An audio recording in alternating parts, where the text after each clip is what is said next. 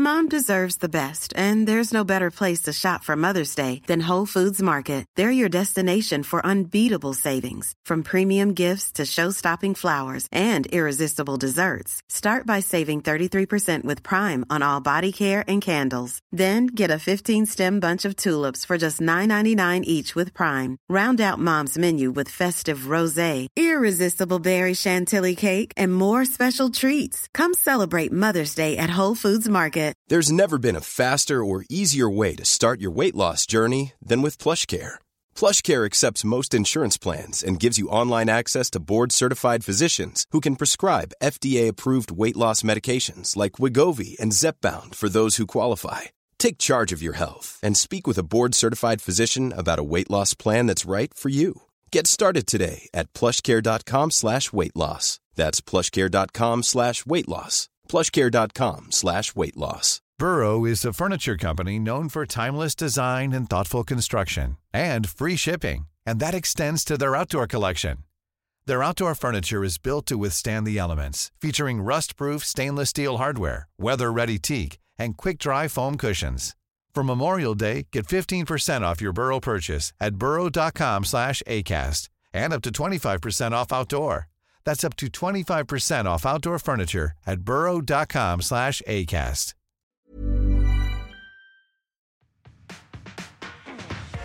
This episode is brought to you by Touratech. Here in Tunay na Rider, we advocate for quality. That's why we ride with Touratech. Because when you ride your bike, it's always an adventure. Visit them on www.facebook.com/touratech.philippines to get your hands on iconic Touratech parts and accessories today.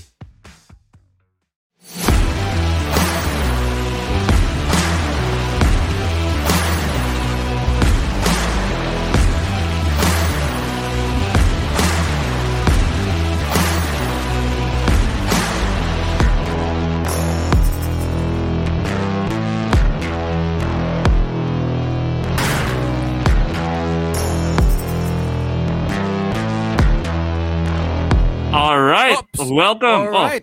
Uy, sino ma? Ba't ang ganda ng forma natin ngayon? Daming... Parang sponsored tayo. Hinahabol na ako. Ba't may 3 bulag sa show?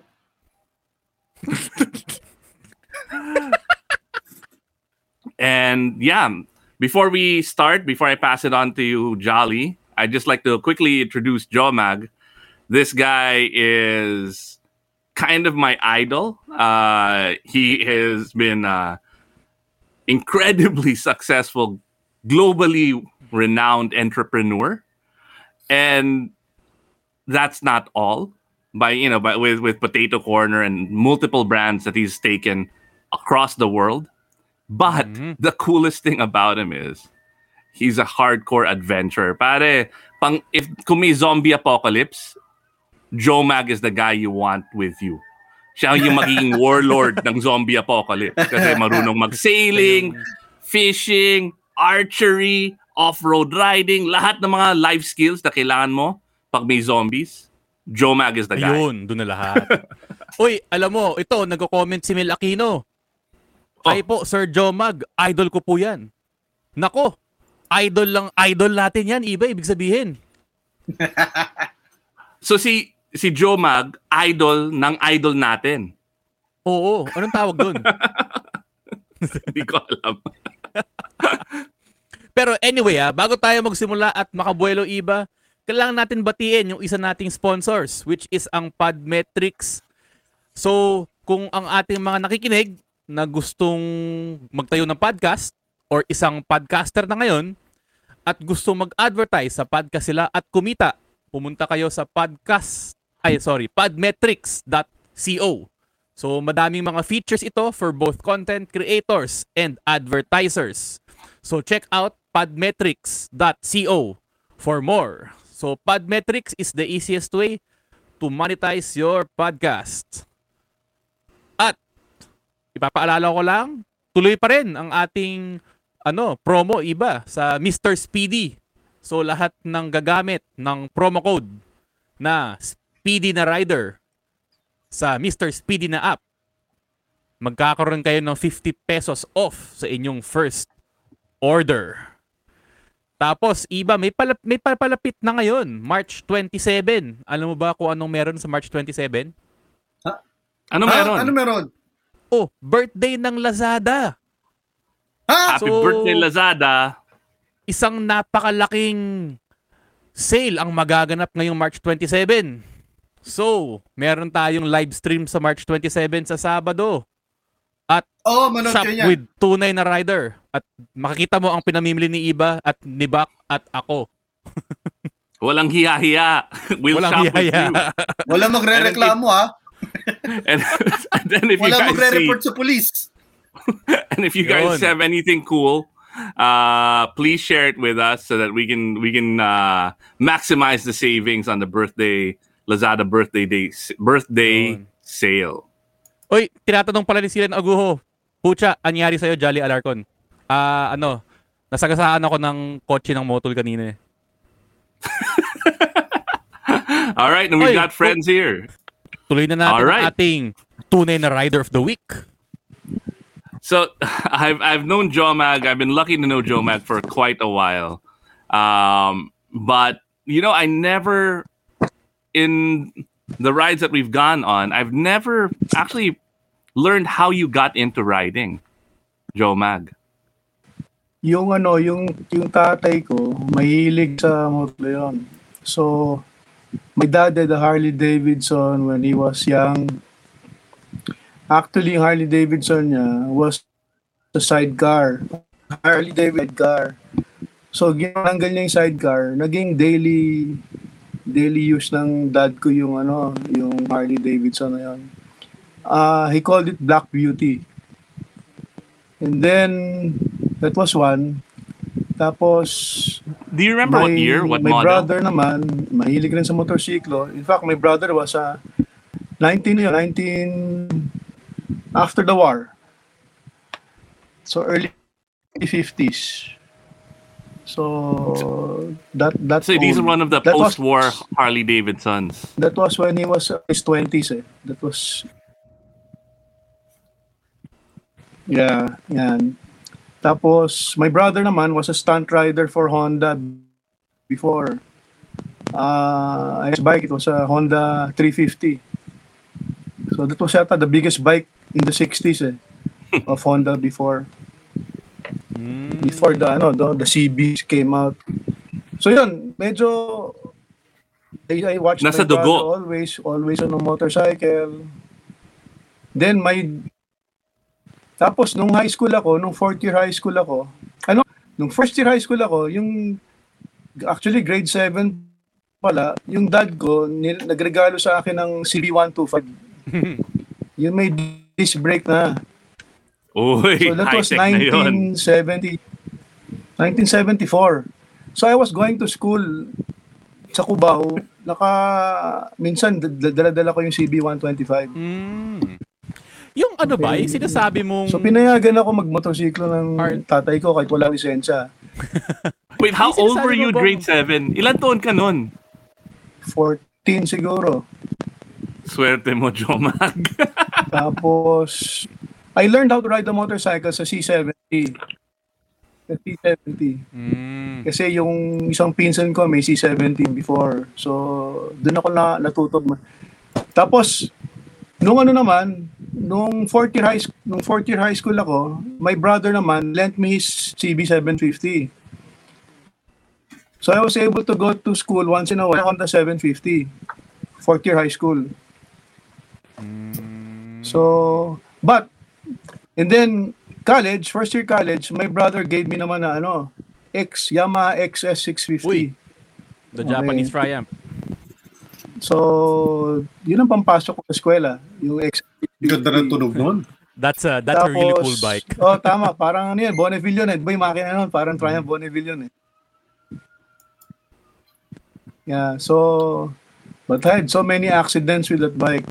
So, kasi yun yung age na Di ba nung panahon ko walang helmet, di uso helmet talaga. Parang forma lang talaga So, but I had to give up that bike because I was in college. I had to work already in college. So naging parang back subject yung motorsiklo. I wanted to ride the motorcycle always, but I couldn't afford it anymore. So, di ba pag ganon, pag merong sa youth mo, merong mga gusto ka na hindi mo nagawa dahil nawala ka ng pera or may nangyari, hindi mo natuloy yung love mo for that whatever. So back subject ang tawag doon, di ba? Mhm. So motorcycling was a back subject among many other things, di ba? Subject. So nung nagkapera na ako, eto na, bili na. Una nagkapera ako, ng 250 na VF 250 ba 'yon? Honda. Sports. Then that started it again. So, balik na ako sa motorsiklo. Honda na 750. Tapos, 250. Pagkatapos nun, bumili ako ng NSR 250. Pagkatapos nun, Ninja na 750. Tapos nun, na-addict ako sa Fireblade, CB900 RR. So, I had 3 kinds of CBR. Wow. 900 So naka-sport bike ka rin? RR, You started with sport motorcycle. bikes. Grabe yung tunog nun. Until now, I love the sound of... Ito iba, nag-start si Jomag sa sports bikes nung 80s. Walang ka-safety features mga sport bike na ngayon noon, 'di ba, Jolly? 'Di ba nga ang ating conclusion ng ating 80s episode, 'di ba? Yung mga riders nung 80s, mga ano yun mga ibang lahi yung mga yan. Kasi the fact that you lived through the 80s riding those bikes, Na walang helmet, na walang helmet, gear, na walang gears. and all of May that helmet, spray horsepower. net ang gamit. And all of that horsepower, Jomag, and the brakes were kind of not that great back then. Ang mga rider nung 80s airtime, 70s at saka 80s airtime, di ba? Kaya walang helmet. Paparado ko yung CB750 sa St. Paul's QC. Tambay Nako, yari. lang ako. Ang Safe ganda Paul. naman. Alam mo akong kilala doon. Living the life. Sports Hindi, bike. kaya ka nga St. nagpark Paul's, para may walang makilala helmet.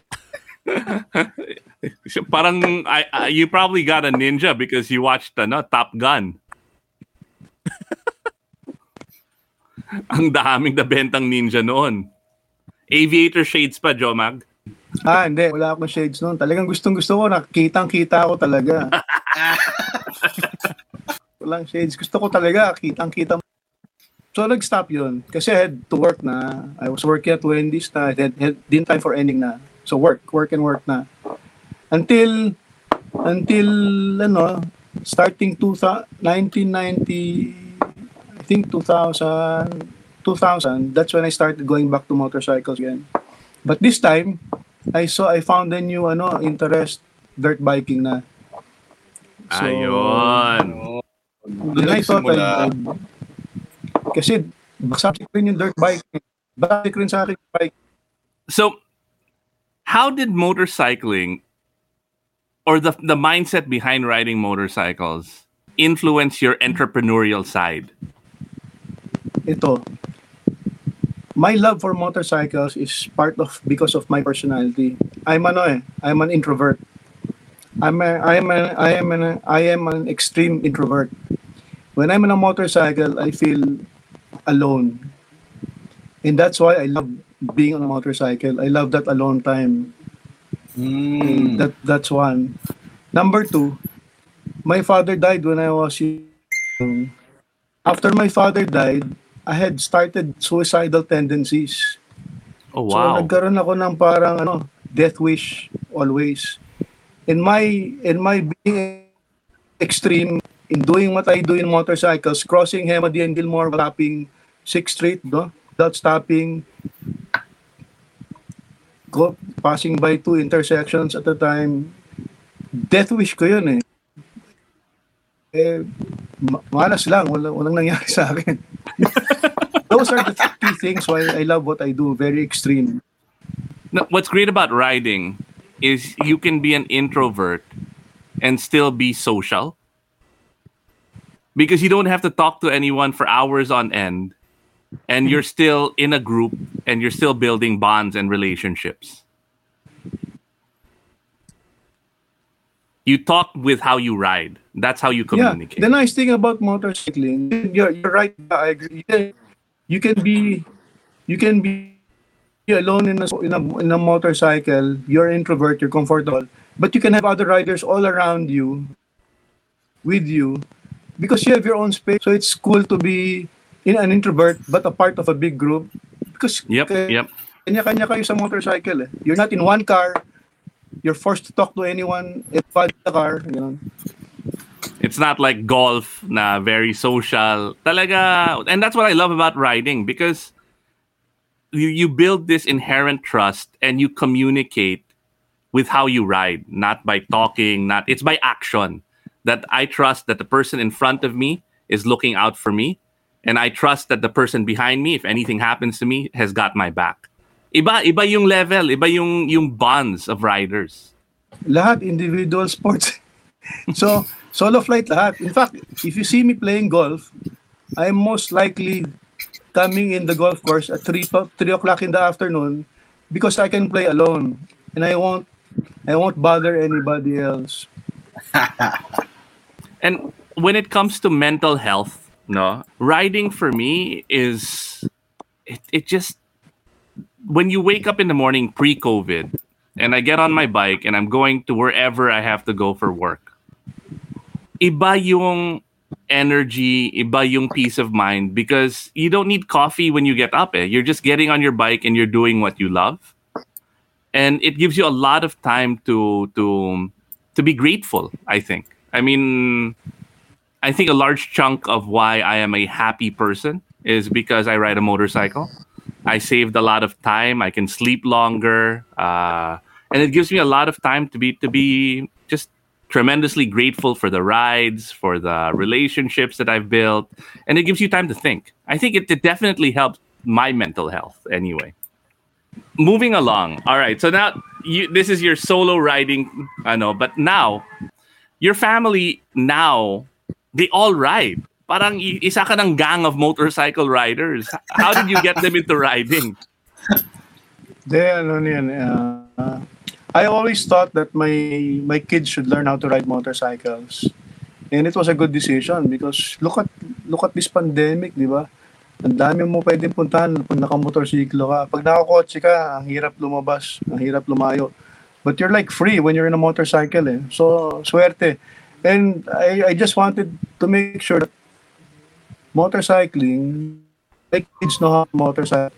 I enrolled them in yung Honda Riding Academy, tapos yung Ducati Riding Academy. Riding experience. So I wanted them to be competent in riding.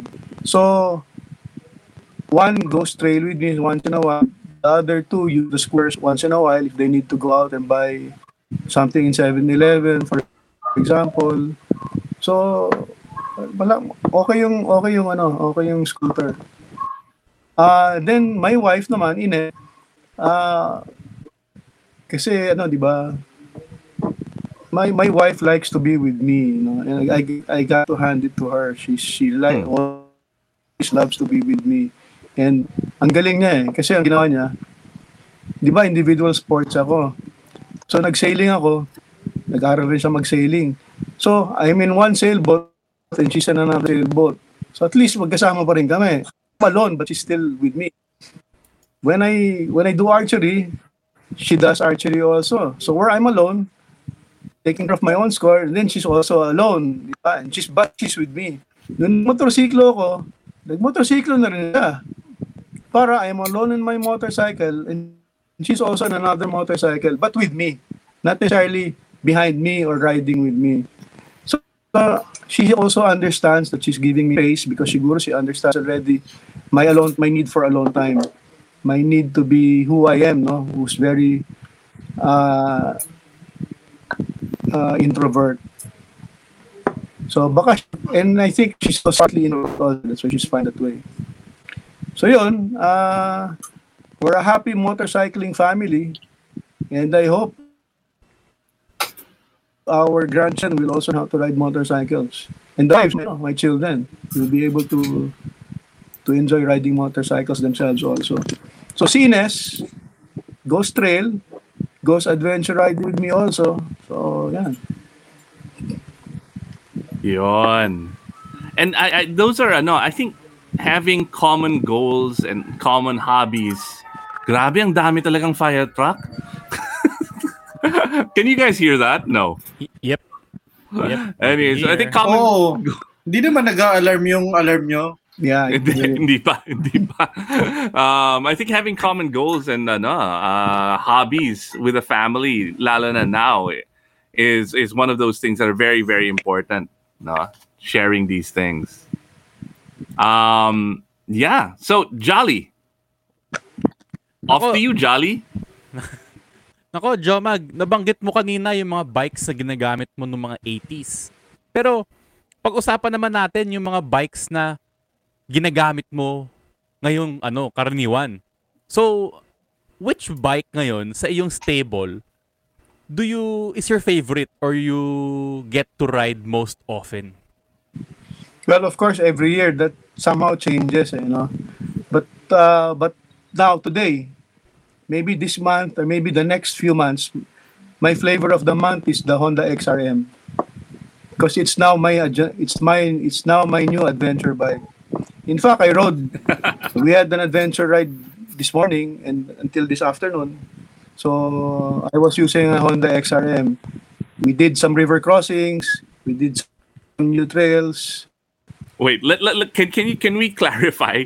You've got the last time I saw you, I think was at KTM, and you have this enduro. What was it?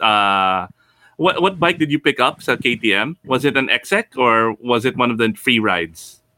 Yeah, I ride before that I was able to sell maybe 5 motorcycles. No, most of them my dirt bikes. Because I said to myself, I don't think I'll become a great, because nobody wants to ride with me anymore because of all the aggressiveness of riding. So I have to tone down the way I ride because of 5 brain surgery. It's about time that I should tone down the way I ride. That's why then I sold most of my dirt bikes. I just kept a few. My stable now is mostly scooters. Wow. There's some trophies there, but some of the trophies I also sold already. Baka may binibenta ka, Jomag. Message mo sa akin mamaya. Yan, tunay na benta. Meron akong binibenta, mga 3. Baka interesado kayo. Oo, wag mo banggitin. Sandali. Pasang private message yun. 3, sakto. Well, the reason why I chose the XRM because it's light, it's easy to ride. I want to do an adventure ride all over the country. Soon. Maybe after the lockdowns, I'll take the XRM all across the country. And see the entire Philippines. Yun ang next dream ko naman. Yun. Sama ako. XRM. Scooter din gagamitin ko. Adventure bike. Ako sama ako pero dalhin ko yung XADV. Well, technically scooter naman yun, iba. Uy, Jolly! Iba! Alam nyo ba yung Touratech? Oo, alam ko yun. Sino ba namang tunay na rider ang hindi alam ang Touratech? I wouldn't have been able to confidently complete the ride for light on my GS without my Touratech gear. That was 20 days, 6,600 kilometers around the PH. Tapos, made in Germany pa yan. And we are lucky to have Touratech Philippines as partners on Tunay na Rider. You can check them out at Unit 5 Pelbel 2 Building, Shaw Boulevard, Pasig, or go to the Touratech Philippines Facebook page. Touratech, new ideas for motorcycles.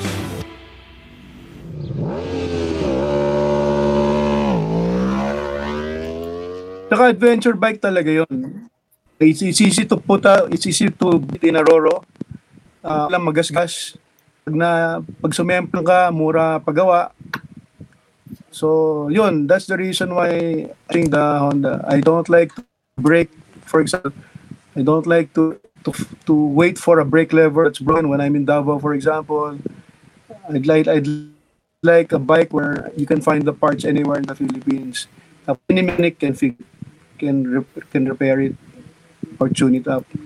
So yun. So my choice is the Honda XRM for adventure in the Philippines. Kasi ang nature ko, babiyahe ako, no? Pag may nakita akong trail or road na parang looks interesting, pasok ako. Tapos parang no plan always eh. I just go where the wind takes me. Parang ganon. And for me, it's the XRM that will take me there easily. I don't have to worry about Yun. Dapat tuloy-tuloy yung ride, no? Walang putol. Oy, sama daw But si of course, you Mel. have all the other backup. Yun. May Yamaha. Di ba may Yamaha na ano? Yung ano naman, XTZ.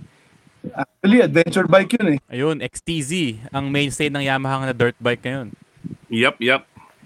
Go anywhere. Di ba? We have an XTZ here also.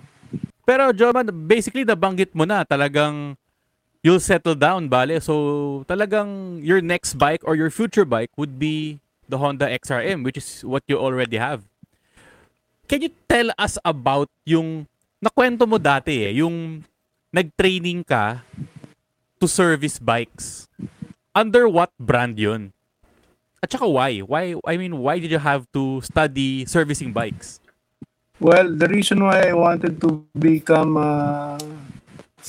formally trained as a mechanic kasi my father was a mechanic. My brother was a mechanic. So, it's in the blood. Parang yun ang programming ko sa buhay. Sino bang may motorsiklo hindi marunong mag-mekaniko, di ba?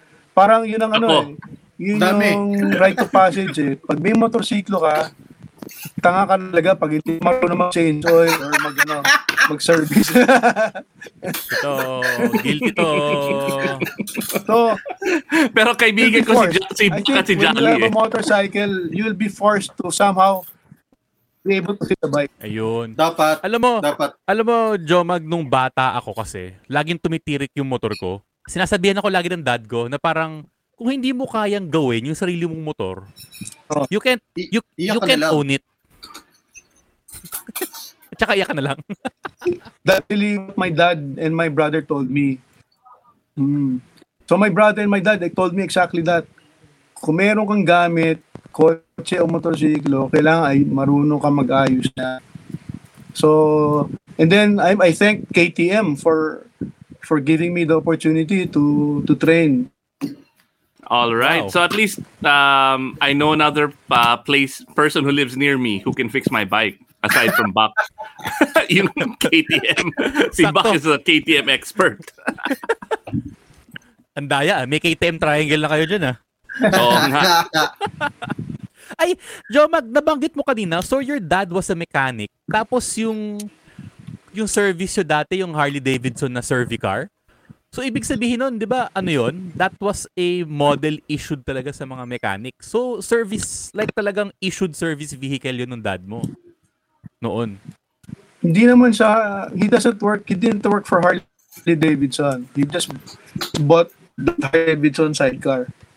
Ay, ito, meron tayong question galing sa ating viewers. Medyo magandang tanong to, Sir Jomag. Baka pwede niyong sagutin. I also want to know how to be a KTM certified mechanic. How to be you po. Yun, si Jaime. What's up, Jaime? Naka-KTM 200 or 390? Duke 390 yata, Duke 200 si Jaime. Siyempre, yung sa tingin ko, yung unang step dyan, kung tama ba ako, una dapat bumili ka ng Apply motor ka sa KTM. Normally, to be trained by KTM, you have to be a dealer. You have to be a mechanic who has a dealership of KTM. That's one of the requirements. So I was just given this opportunity. So actually, nag-apply ako sa I asked if I could work in KTM without salary. I just wanted to become a mechanic. Period. Ganon. And I like the brand, for dirt biking. To me, one time I had 7 KTMs, no, dirt bike. Okay, so that's how you become a KTM certified mechanic. You have to buy as many bikes as a dealer sells.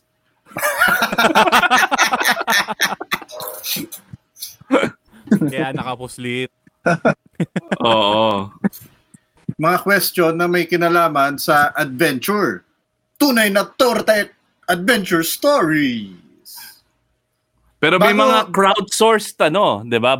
May mga crowdsourced bago tayo. natin tanungin si Jomag sa mga adventures niya, may nagpadala ng mga pictures. Yan. Hindi na namin sasabihin kung sino nagpadala. Yan kapag nagmomotor siya. First time sumama ako kay Jomag, doon ako dinala. So may trauma na ako sa mga off-road. Kaya nag-tone down na si Jomag kasi wala na daw sa kanya sumasama. Anyway, etong tanong namin. Ikwento mo naman, Sir Jomag, kung ano yung mga best go-to riding destination mo o yung mga memorable na pinuntahan mo. Memorable sa akin, yung nag-train ako sa BMW Off-Road Academy sa California. Kasi we rode, it was couple of nights, we rode across, desert yun. Kalimutan ko na kung anong desert yun. Memorable akin yun kasi, ang sa nun, mga foreigners na mga puti na mga 6'4" ang height. Talagang pang GS 1200 na stature talaga. Nung naliligo na kami ng gabi, katabi ko yung dalawang 6'5" and 6'6" na Amerikano. Nakita ko yung mga so that was memorable for me because wow. Rin, dala mo XRM. big dick.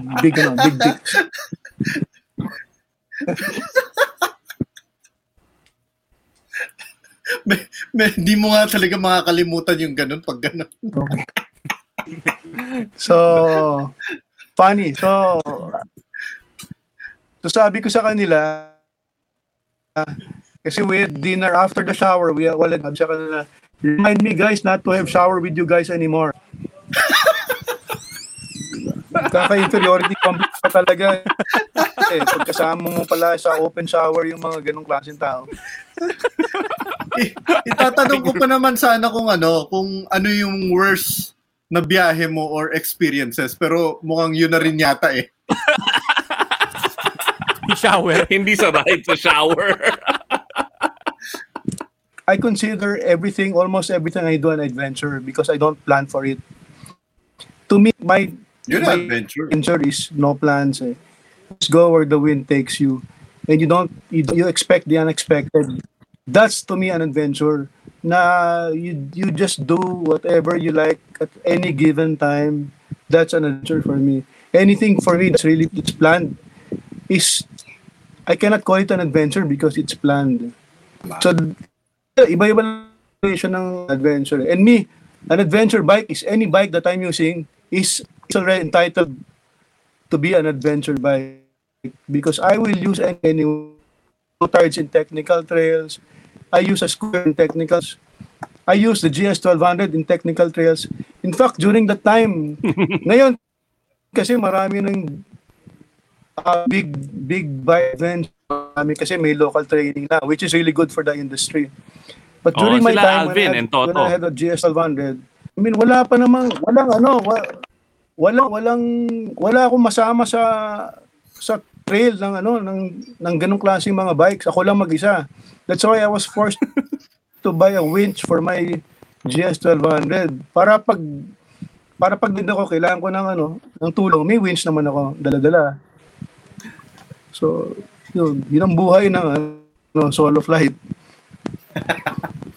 But it's hard to get fellow big bike adventure riders who are willing to really make their bikes very dirty and fall because it's expensive. I understand that part.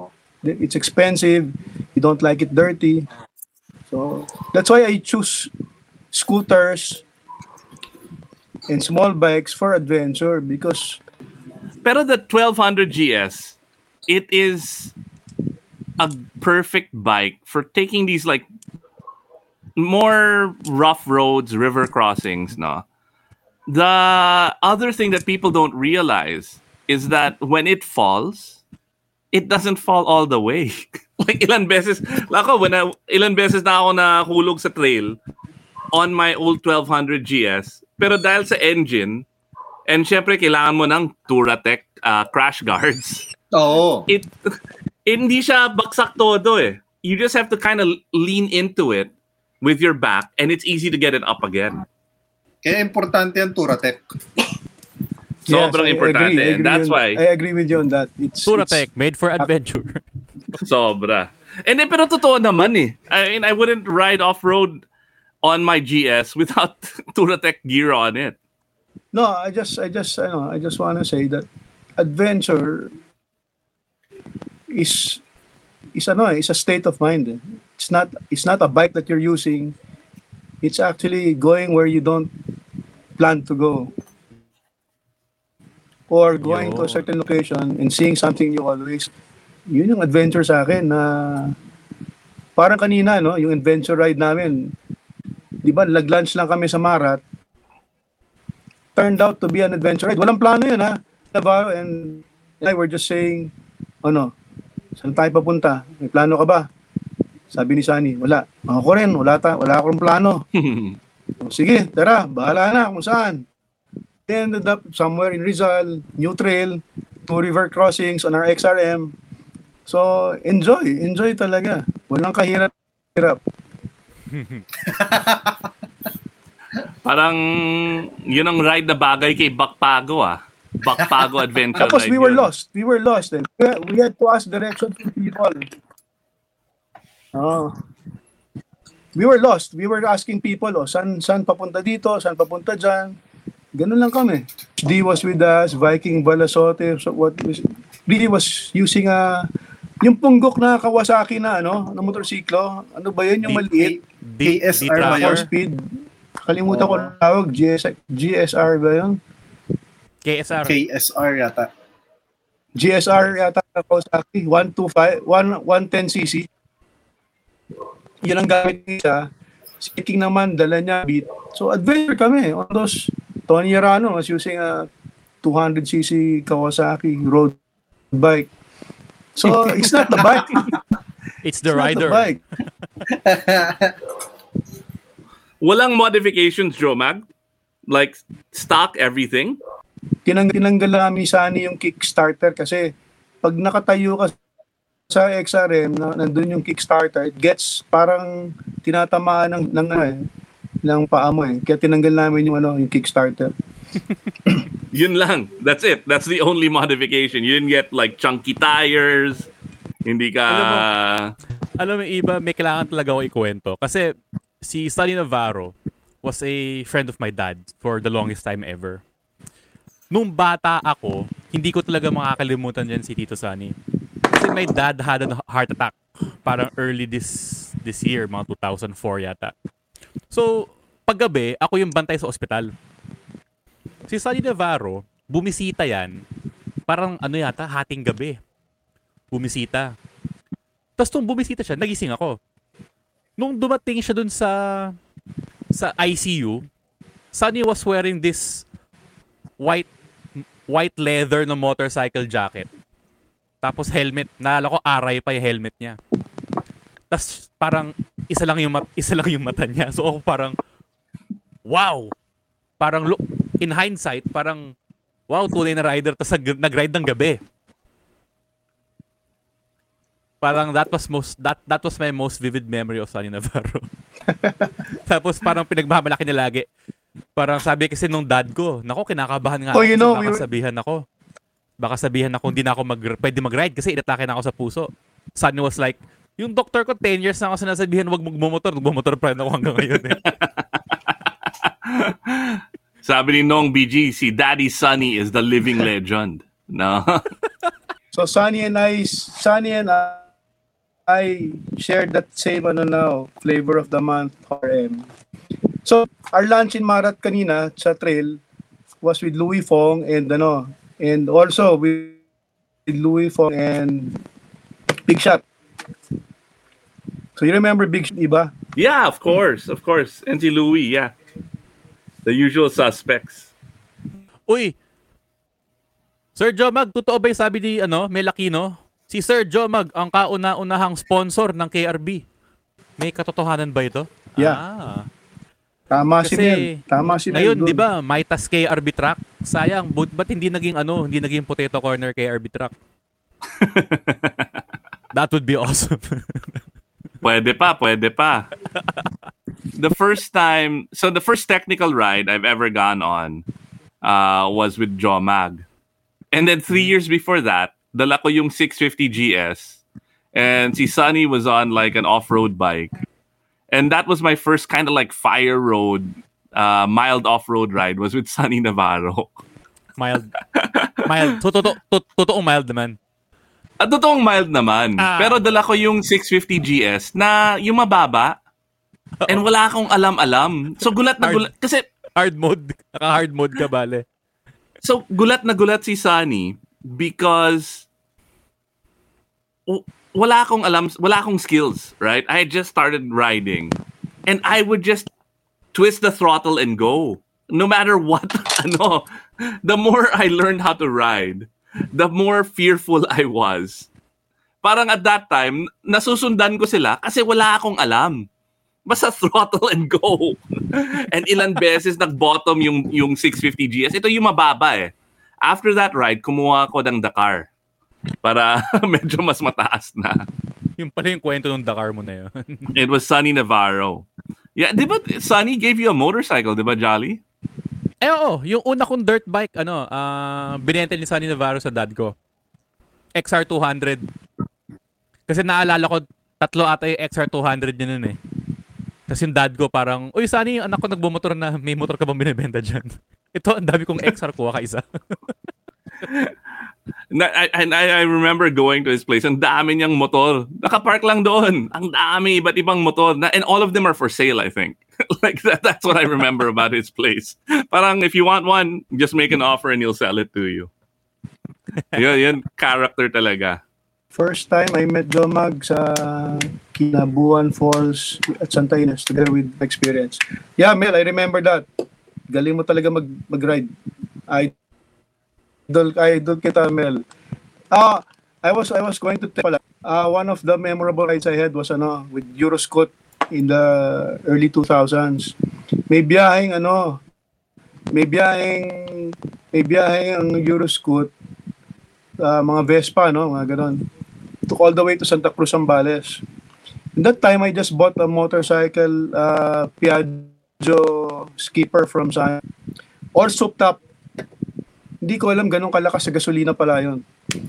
So, we rode, every town from Metro Manila to Santa Cruz, I had to stop to take fuel. Tapos habol. Pagka stop ko sa sila naman hindi hinto tuloy-tuloy sila. So every time I stop, habol naman ako papunta, habulin ko sila ulit. Pagdating sa kabilang, huli na ulit. That ride was very memorable for me. You know, the most memorable rides are the rides where something goes horribly wrong. I was racing scooters. Mm-hmm. I was racing scooters for a while with the Euroscoot group. That was also memorable. Speaking of rides that go horribly wrong, so Mark Sung, you and Joe Mag are in the same club, bringing me on on supposedly easy rides that turn out horribly wrong, like red clay slipping and sliding rides. Kasama kayo ni Joe Mag doon. Yun. All right, so I guess before we wrap up, this is how we usually end the show. Joe Mag, thank you for sharing your ride experiences and your guidance. for you, how do you define anong ibig sabihin ng tunay na rider? Walang entitlement. Hindi yung nadaanan ka ng kotse ng masama o ng ibang rider ng masama, galit ka na kagad. Ang rider dapat alam niya kung saan ang lugar niya. Walang isip na may karapatan siya. Parating walang entitlement. Ang tunay na rider, humble. Tapos rating who takes care of other riders also. Hindi nagagalit sa ibang tao. Yun ang tunay na rider. Tapos, isang tip. Huwag kayong papatutok. Kasi may nakikita ako mga rider nasa gitna ng daan ang bagal-bagal. Pag napansin kayo na tuk yung kotse sa inyo, tumulang kayo. Hindi sa inyo yung daan. Sa atin lahat yung daan. Okay? So, tip yun ng kapatid ko sa akin dati. Jojo, ka patutok sa kotse, mas mabilis ka sa harap ng kotse or padaanin mo yung kotse. Yun lang ang solusyon para wala tayong away sa kalye. So, yung mga nakawangwang, hindi yan tunay na rider. yung mga civilian na nakawangwang na puro ganyan. Hindi yan tunay na rider. Agree ako dyan. No, you're right. That's the first time we've had anyone say that. And an entitled rider, someone who feels that they're better than other people on the road, hindi yan tunay na rider. I agree 100%. We have something thanks to our sponsors. It's not a knife. Hindi ko pa nabuksan to. Kala ko ipapamigay mo yung kutsilyo, iba. Hindi. From our good buddies in OtterBox, perfect for adventure. Tignan natin anong nasa loob nito. We have an iPhone X symmetry case. Yun. Mil spec. Galing talaga.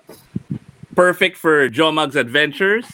And I will send that over. It's got drop protection. It's mil spec. Thank you.